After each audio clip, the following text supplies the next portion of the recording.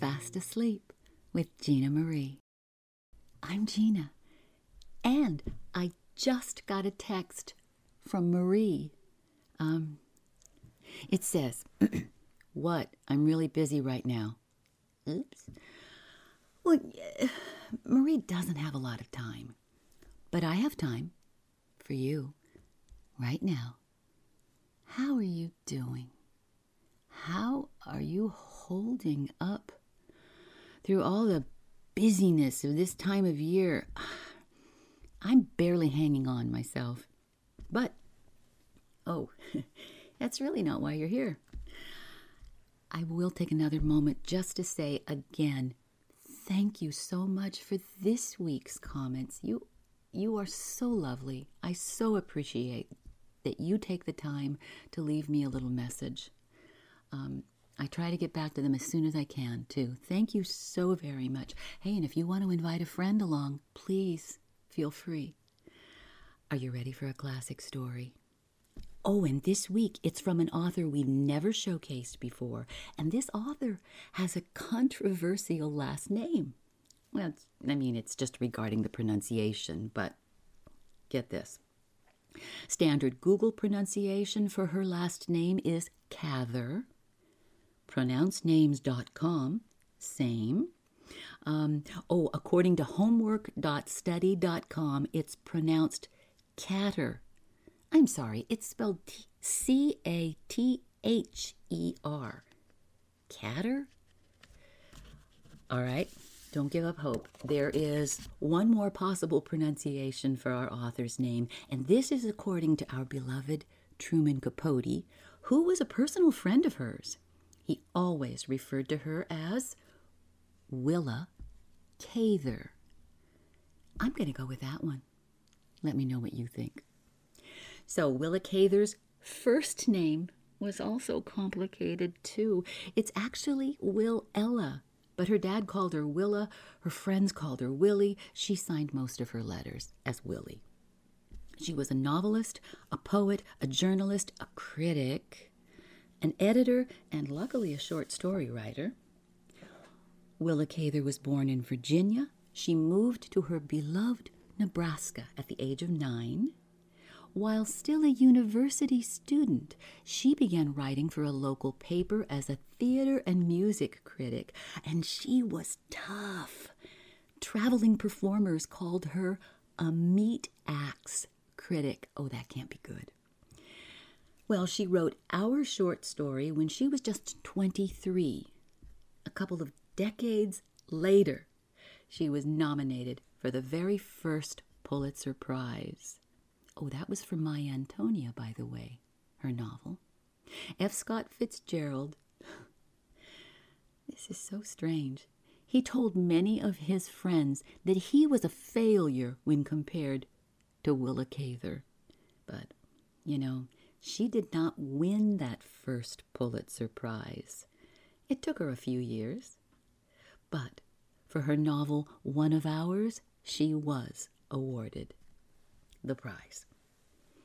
She also used many pseudonyms. Here's just a couple. George Overing, Helen DeLay, Henry Nickelman, Fanny Cadwallader. That one's a little funny. Oh, and for our story, she was Elizabeth L. Seymour. Kind of sneaky, wasn't she?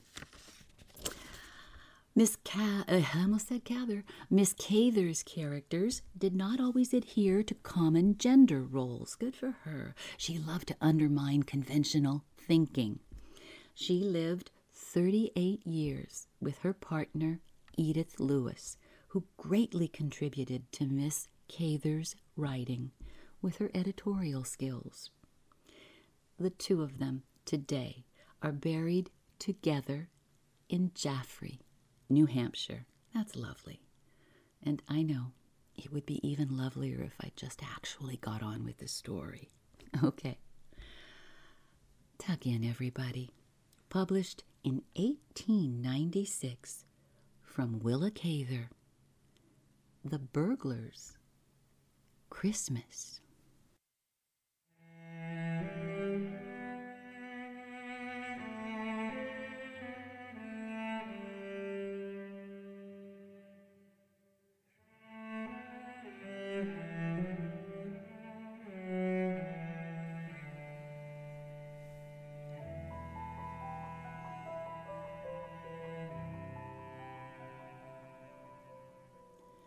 two very shabby-looking young men stood at the corner of Prairie Avenue and 80th Street, looking despondently at the carriages that whirled by. It was Christmas Eve, and the streets were full of vehicles, florists' wagons, grocers' carts, and other carriages. The streets were in that half-liquid, half-congealed condition peculiar to the streets of Chicago at that season of the year. The swift wheels that spun by, sometimes threw the slush of mud and snow over the two young men who were talking on the corner. "Well," remarked the elder of the two, "I guess we are at our rope's end, sure enough. How do you feel?" "Pretty shaky. I mean, the wind's sharp tonight. If I had had anything to eat, I mightn't mind so much. There is simply no show. I'm sick of the whole business. It looks like there's nothing for it but the lake. Oh, nonsense. Now, I thought you had more grit. Now, have you got anything left you can hawk?" "Nothing but my beard. And I am afraid they wouldn't find it worth a pawn ticket," said the younger man, ruefully, rubbing the week's growth of stubble on his face. "You got any folks anywhere? Now's your time to strike 'em if you have." "Oh, never mind if I have. They're out of the question." "Well, you'll be out of it before many hours if you don't make a move of some sort. A man's got to eat. Now, see here, I am going down to Longton's Saloon. I used to play the banjo in there with a couple of fellas, and I'll bone him for some of his free lunch stuff. You'd better come along. Perhaps they'll fill an order for two." "How far down is it?" "Well, it's clear downtown, of course. It's way down on Michigan Avenue." "Thanks. I guess I'll loaf around here. I don't feel equal to the walk. And, the cars. Well, the cars are crowded." His features drew themselves into what might have been a smile under happier circumstances. "No, you never did like streetcars. You're too aristocratic. Now, see here, Crawford. I don't like leaving you here. You ain't good company for yourself tonight." "Crawford? Oh, yeah. Oh, that's the last one. There've been so many, I forget 'em. Yeah, you got a real name anyway." "Oh, yeah. But it's one of the ones I've forgotten. Don't you worry about me. You go along and get your free lunch. I think I had a row in Longton's place once. I'd better not show myself there again." As he spoke, the young man nodded and turned slowly up the avenue. He was miserable enough to want to be quite alone. Even the crowd that jostled by him annoyed him. He wanted to think about himself. He had avoided this final reckoning with himself for a year now. He had laughed it off and drunk it off.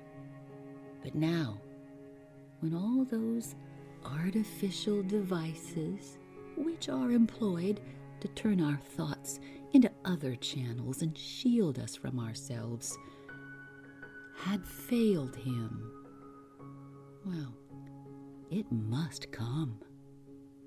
Hunger is a powerful incentive to introspection. It is a tragic hour. That hour when we are finally driven to reckon with ourselves, when every avenue of mental distraction has been cut off, and our own life and all its ineffaceable failures closes about us like the walls of that old torture chamber of the Inquisition. Tonight, as this man stood stranded in the streets of the city, his hour came. It was not the first time he'd been hungry and desperate and alone, but always before there had been some outlook, some chance ahead, some pleasure yet untasted that seemed worth the effort, some face that he fancied was or would be dear. Oh, but it was not so tonight. The unyielding conviction was upon him that he had failed in everything, had outlived everything. It had been near him for a long time. That pale specter, he had caught its shadow at the bottom of his glass many a time, at the head of his bed when he was sleepless at night, in the twilight shadows when some great sunset broke upon him. It made life hateful to him when he awoke in the morning. Before now. But now, it settled slowly over him. Like night, the endless northern nights that bid the sun a long farewell. It rose up before him like granite. From this brilliant city, with its glad bustle of Yuletide, he was shut off as completely as though he were a creature of another species. His days seemed numbered and done, sealed over like the little coral cells at the bottom of the sea. Involuntarily, he drew that cold air through his lungs, slowly, as though he were tasting it for the last time. Yet he was but 24. This man, he looked even younger, and he had a father someplace down east who had been very proud of him once. Well, he had taken his life into his own hands, and this was what he had made of it. That was all there was to be said. He could remember the hopeful things they used to say about him at college in the old days, before he had cut away and begun to live by his wits. And he found courage to smile at them now. Oh, they had read him wrongly. He knew now that he never had the essentials of success, only the superficial agility that is often mistaken for it. He was tow without the tinder, and he had burnt himself out at other people's fires. He had helped other people to make it win, but he himself, he had never touched an enterprise that had not failed eventually. Or, if it survived his connection with it, it left him behind. His last venture had been some 10-cent specialty company, a little lower than all the others, that had gone to pieces in Buffalo. And he had worked his way to Chicago by boat. When the boat made up its crew for the outward voyage, he was dispensed with, as usual. He was used to that. Oh, and the reason for it? There are so many reasons for failure. His was a very common one. As he stood there in the wet under the street light, he drew up his reckoning with the world and decided that it had treated him as well as he deserved. He had overdrawn his account once too often. Oh, there had been a day when he thought otherwise, when he had said he was unjustly handled, that his failure was merely the lack of proper adjustment between himself and other men, that someday he would be recognized and it would all come right. But he knew better than that now. And he was still man enough to bear no grudge against anyone, man or woman. Tonight was his birthday, too. There seemed something particularly amusing in that. He turned up a limp little coat collar to try to keep a little of the wet chill from his throat, and instinctively began to remember all the birthday parties he used to have. He was so cold and empty that his mind seemed unable to grapple with any serious question. He kept thinking about gingerbread and frosted cakes like a child.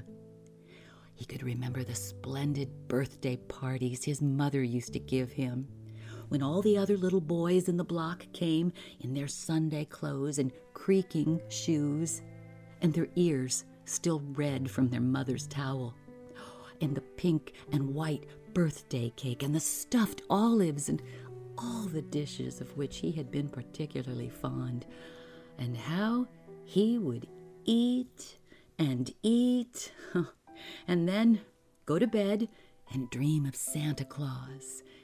And in the morning, he would awaken and eat again, until by night the family doctor arrived with his castor oil. Oof. And poor William used to dolefully say that it was altogether too much to have your birthday and Christmas all at once.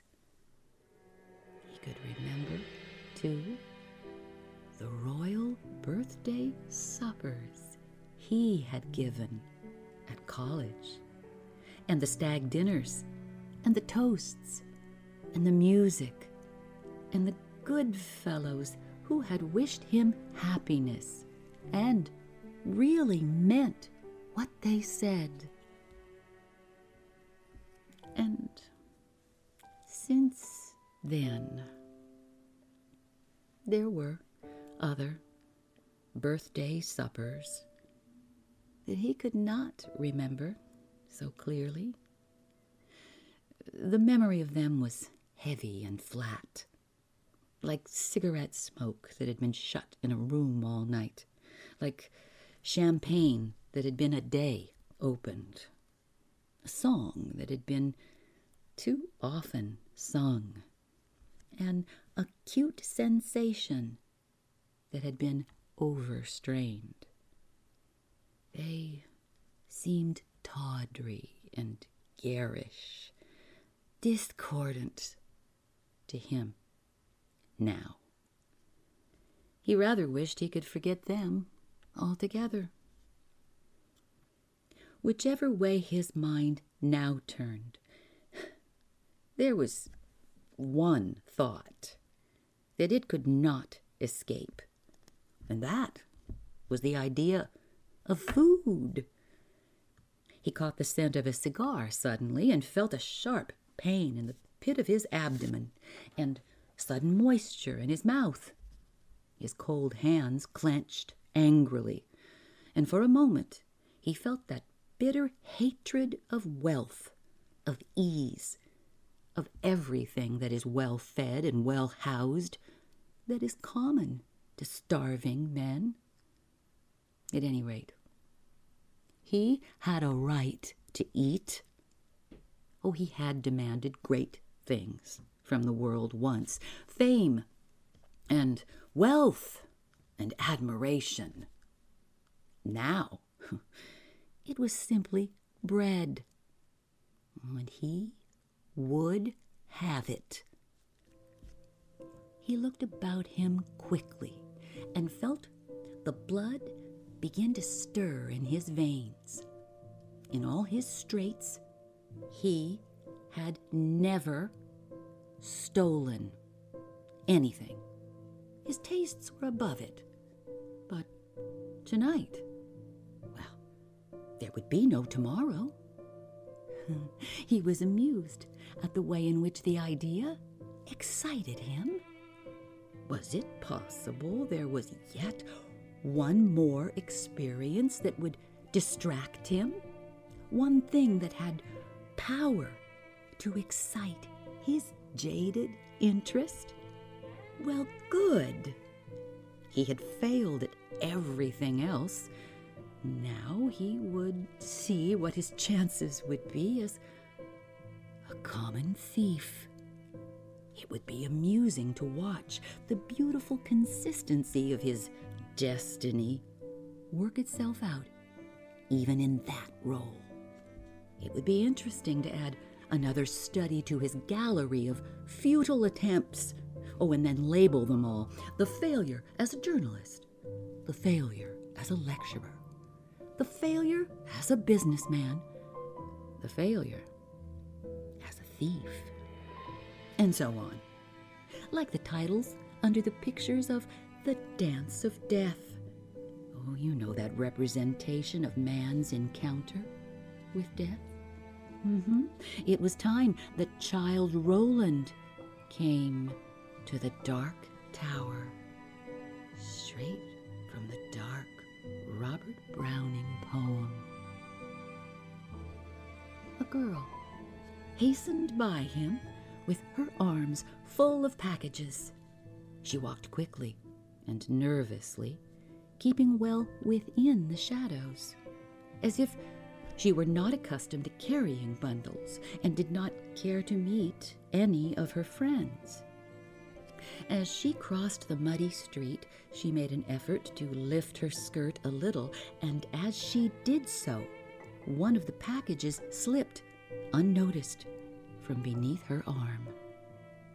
He caught it up and overtook her.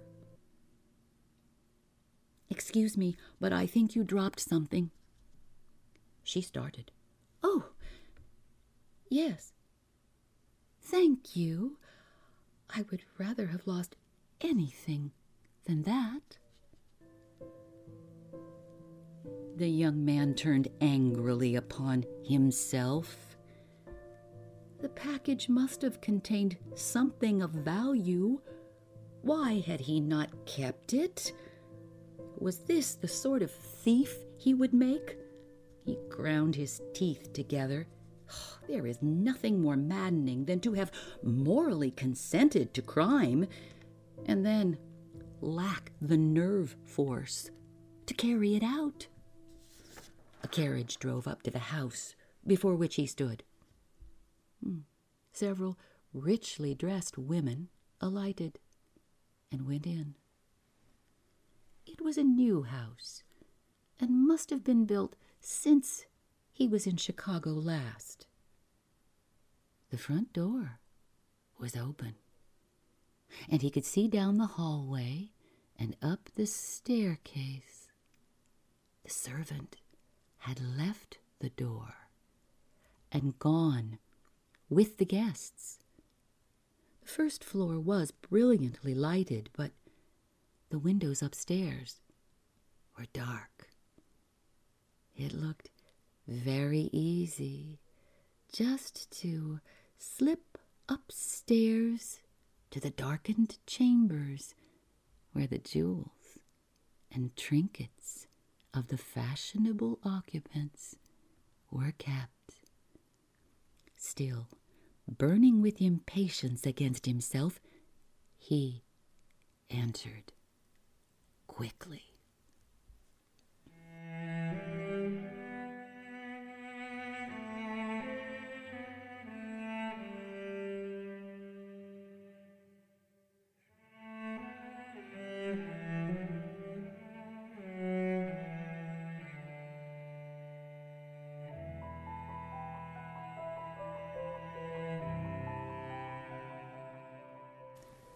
Stay with us.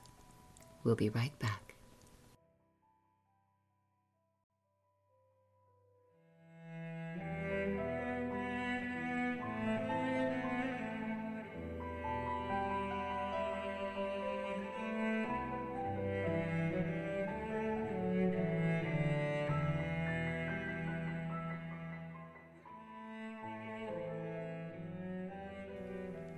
It looked very easy just to slip upstairs to the darkened chambers where the jewels and trinkets of the fashionable occupants were kept.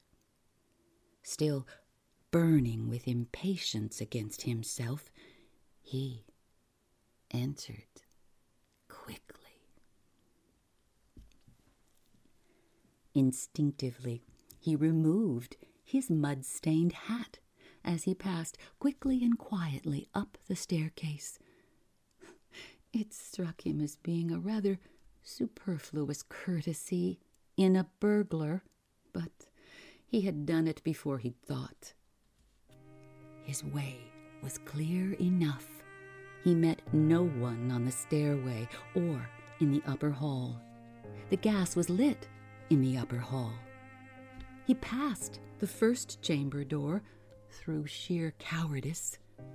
The second he entered quickly, thinking of something else lest his courage should fail him, and closed the door behind him. The light from the hall shone into the room through the transom. The apartment was furnished richly enough to justify his expectations. He went at once to the dressing case.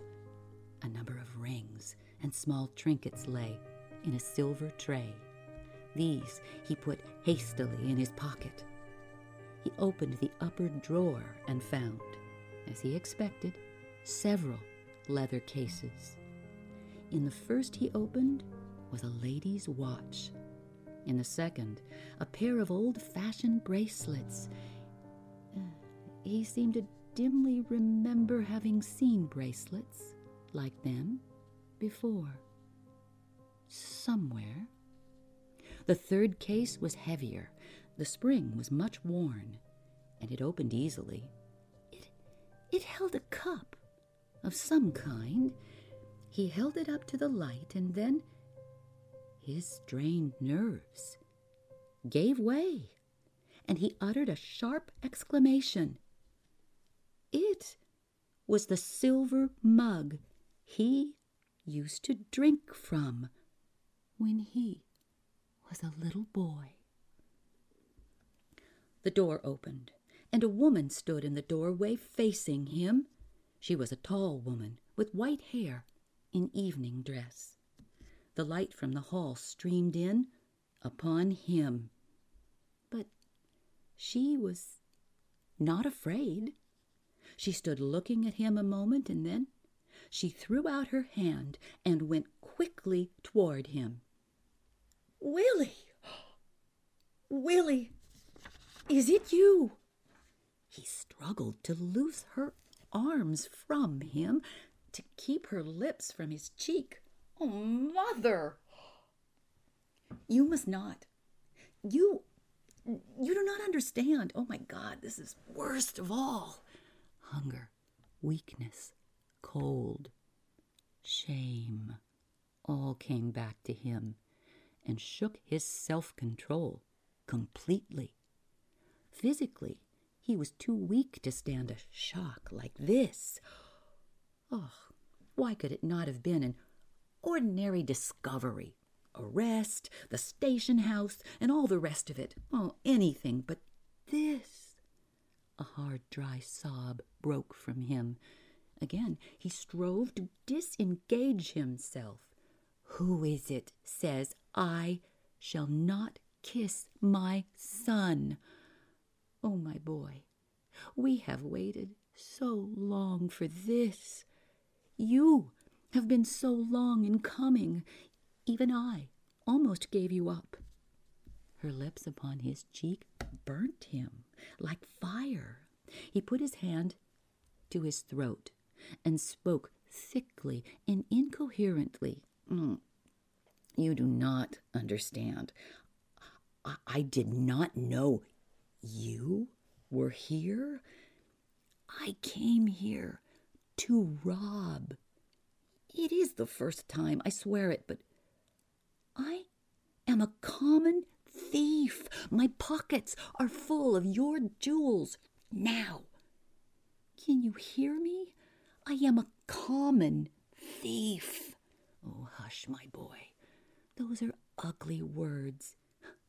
How could you rob your own house?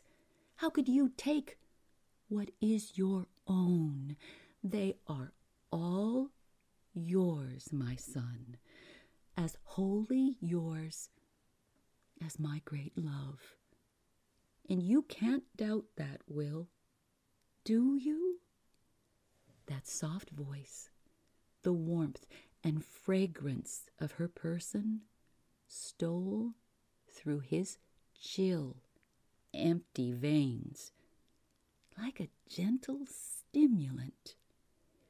He felt as though all his strength were leaving him, and even consciousness. He held fast to her and bowed his head on her strong shoulder and groaned aloud. Oh, Mother, life is hard, hard. She said nothing, but held him closer. And oh, the strength of those white arms that held him. Oh, the assurance of safety in that warm bosom that rose and fell under his cheek. For a moment, they stood so, silently. Then they heard a heavy step upon the stair. She led him to a chair and went out and closed the door. At the top of the staircase, she met a tall, broad-shouldered man with iron gray hair and a face alert and stern. Her eyes were shining and her cheeks on fire. Her whole face was one expression of intense determination. James, it is William in there. Come home. Now you must keep him at any cost. If he goes this time, I go with him. Oh, James, be easy with him. He has suffered so. She broke from a command to an entreaty and laid her hand on his shoulder. He looked questioningly at her a moment and then went in the room and quietly shut the door. She stood, leaning against the wall, clasping her temples with her hands and listening to the low, indistinct sound of the voices within. Her own lips moved silently. She waited a long time, scarcely breathing. At last, the door opened, and her husband came out. He stopped to say, in a shaken voice, You go to him now. He will stay. I'll go to my room. I'll see him again in the morning.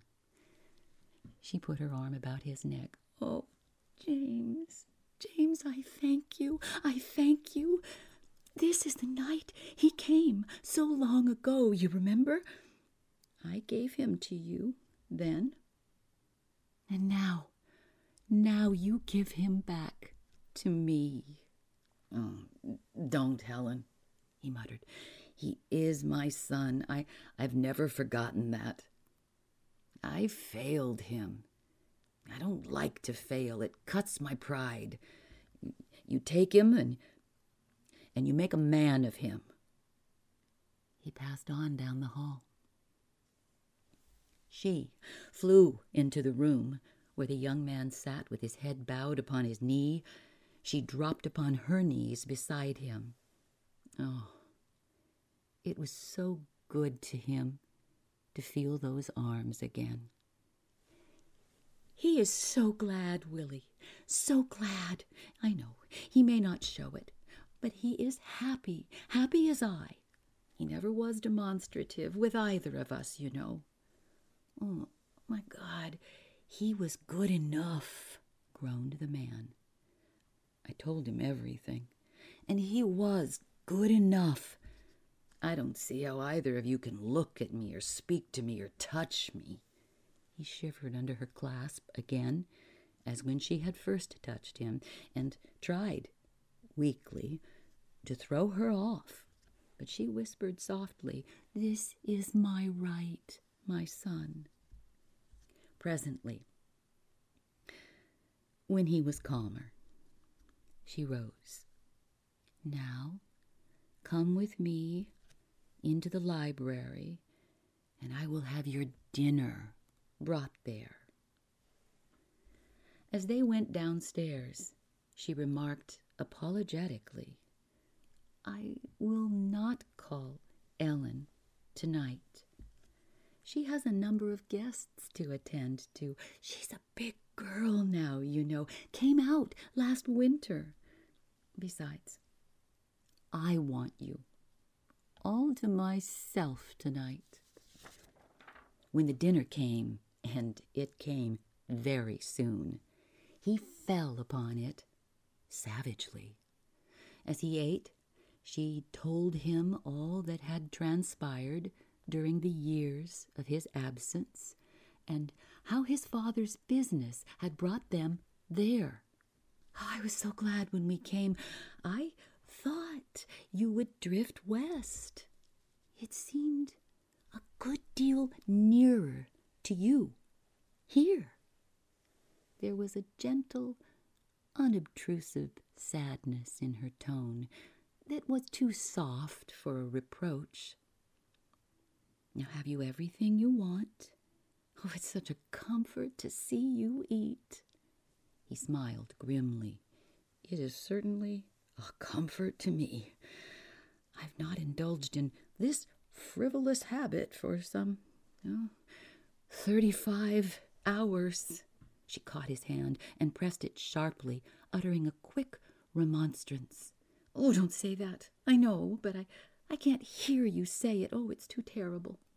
My boy, food has choked me many a time when I have thought of the possibility of that.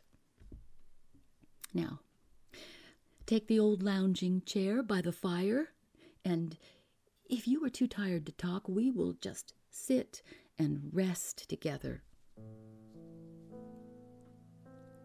He sank into the depths of the big leather chair with the lions' heads on the arms, where he had sat so often in the days when his feet did not touch the floor, and he was half afraid of the grim monster's cut in the polished wood.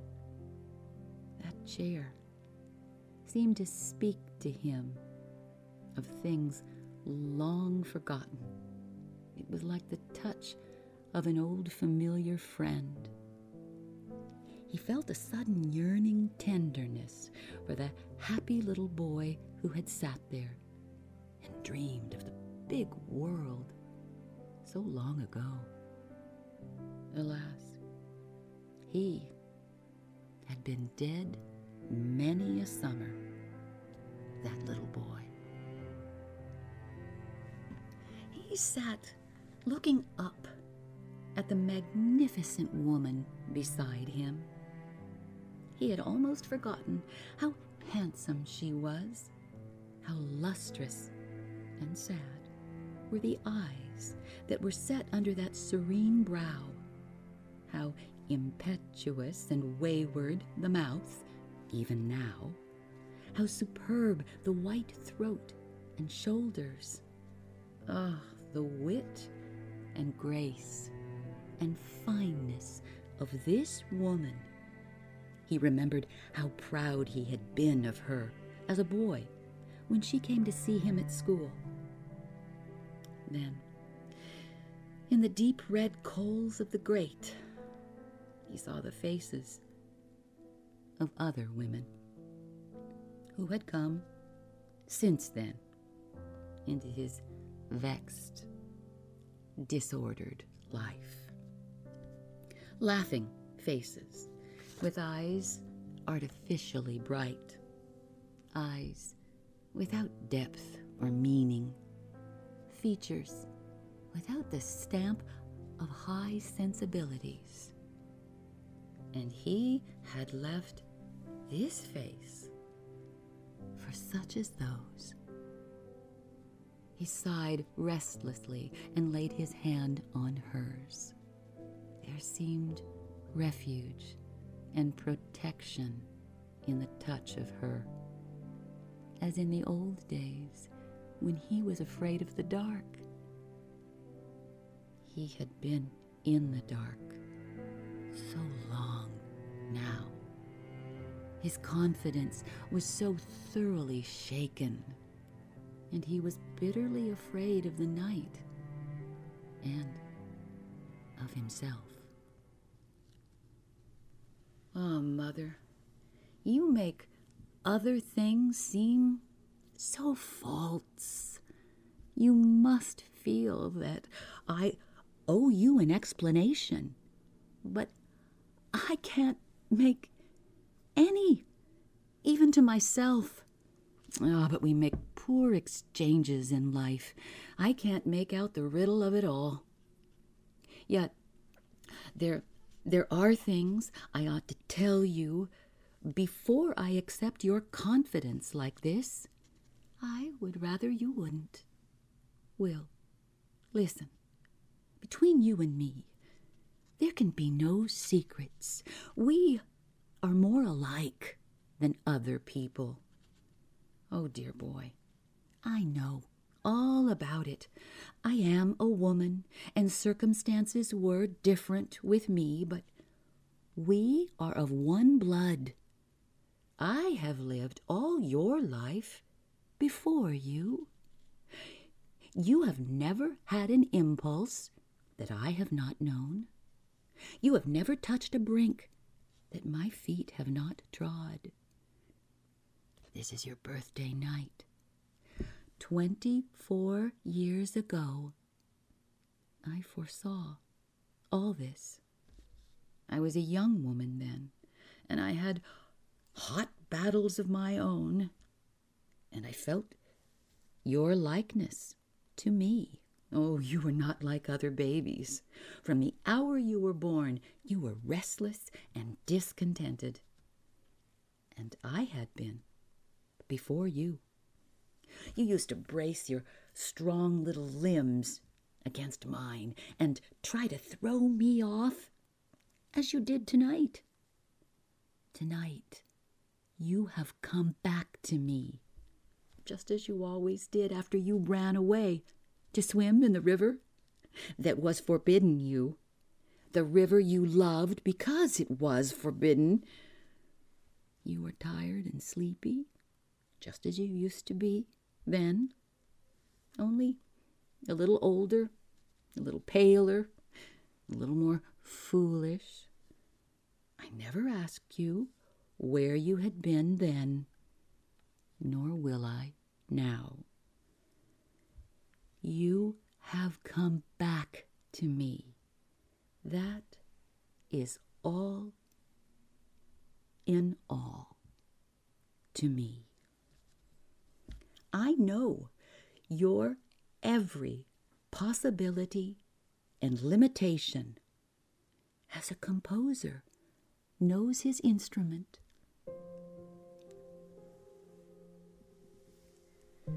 He found no answer that was worthy to give to talk like this. He had not found life easy since he had lived by his wits. He had come to know poverty at close quarters. He had known what it was to be gay with an empty pocket, to wear violets in his buttonhole when he had not breakfast, and all the hateful shams of the poverty of idleness. He'd been a reporter on a big metropolitan daily where men grind out their brains on paper until they have not one idea left, and still grind on. He had worked in a real estate office where ignorant men were swindled. He had sung in a comic opera chorus and played Harris in an Uncle Tom's Cabin company and edited a socialist weekly. He had been dogged by debt and hunger and grinding poverty until to sit here by a warm fire without concern as to how it would be paid for seemed unnatural. He looked up at her questioningly. I wonder if you know how much you pardon. Oh, my poor boy. Much or little, what does it matter?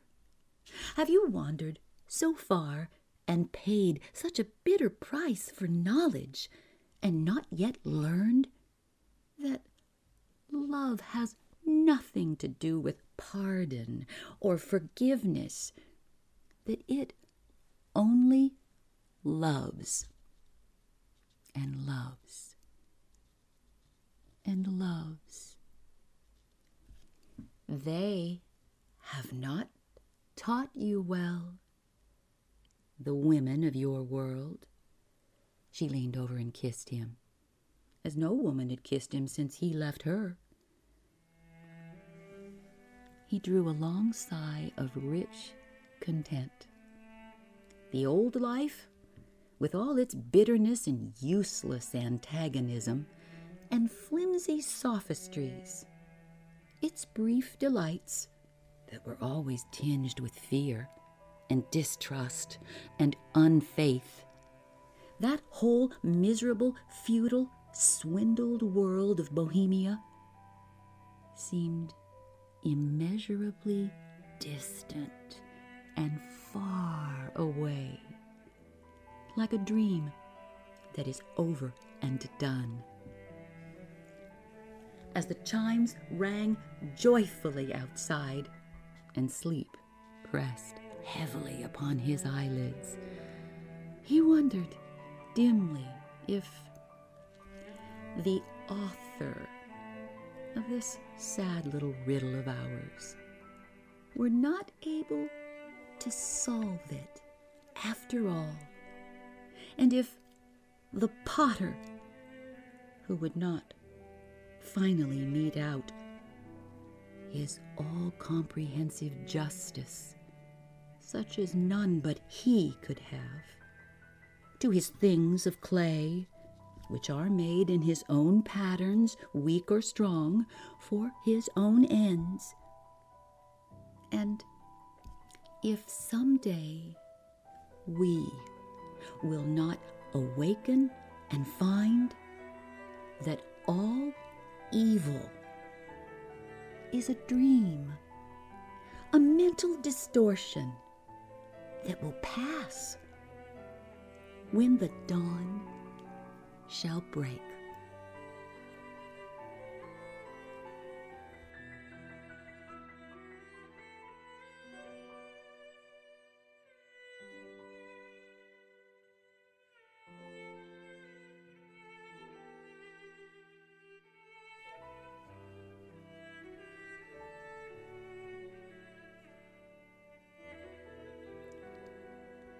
Introduction information for this episode is from Publishers Weekly. 10 things you probably didn't know about Willa Cather, by Andrew Jewell and Janice Stout, and other sources from our show notes. Music for this week is O Come Emmanuel, traditional, with the Piano Guys, and all of the following from Martin Zerny. Undone, Tears of Solitude, Shadows of the Now, Old Memory, It's Gonna Be All Right, and Outer Access, all by Martin Zerny. Remember, you can reach me at fastasleepwithginamarie44@gmail.com, or you can find me on Instagram, Facebook, and TikTok. Please keep us here for you by commenting, liking, and subscribing. Thank you for listening. Keyword: Mother.